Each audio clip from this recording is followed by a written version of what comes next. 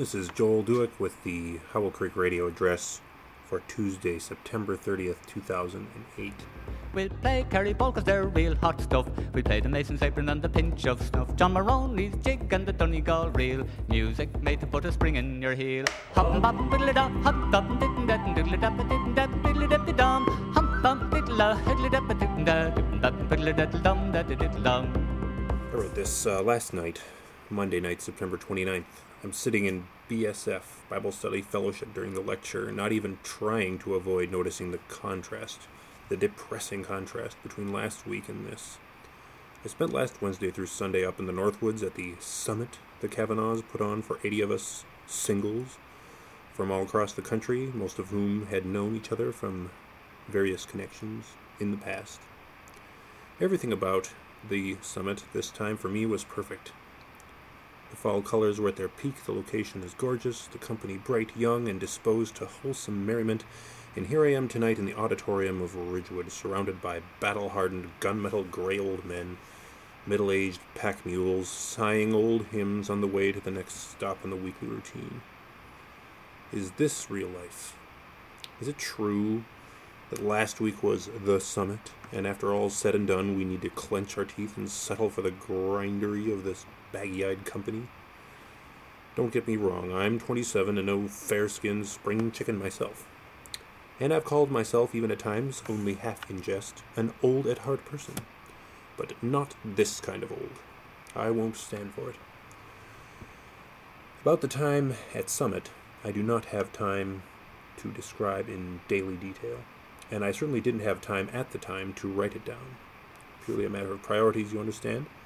We were most of us up till 1 or 2 or 3 o'clock every morning talking or playing games. For details, I will have to refer to you to my pictures or to my cell phone number. Suffice to say, it was too perfect, even if the sermons ran on at times.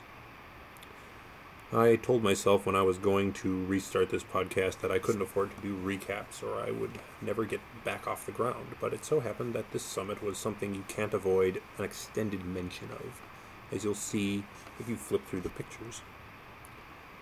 So to say, it was very hard for me to say goodbye to the Friesens and the 100 other people from around the country that you don't know when you'll see them again. That's not very good English, is it? Paige and I drove home Sunday through Duluth, and Duluth was sort of fun. But we arrived back home in good old, same old Robbinsdale at the highly reasonable, unexciting hour of 8:30 p.m., just as Mark, Dave, and Grace returned from their separate weekend at Grandma's cabin with Rob.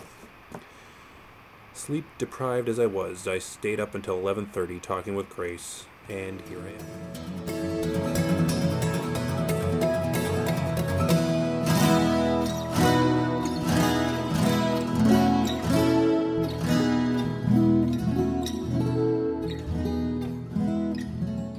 Once in a while I read something either interesting or enlightening or humorous, and I did so almost as soon as I got back this week. This next bit is interesting and humorous, but not enlightening. 2 out of 3. There was a story I read, one of these 10 most bungled robberies of all times type of stories, which is linked in the notes. And in the story, which wasn't all that exciting in and of itself, a comment was made about one of the robbers having been of Scottish descent, and this excited quite a bit of commentary in the comments section underneath the actual article. Here's one comment. There is something deeply wrong with the Scots. Is there a sadder, more pathetic, bitter, ignorant bunch of people in the world?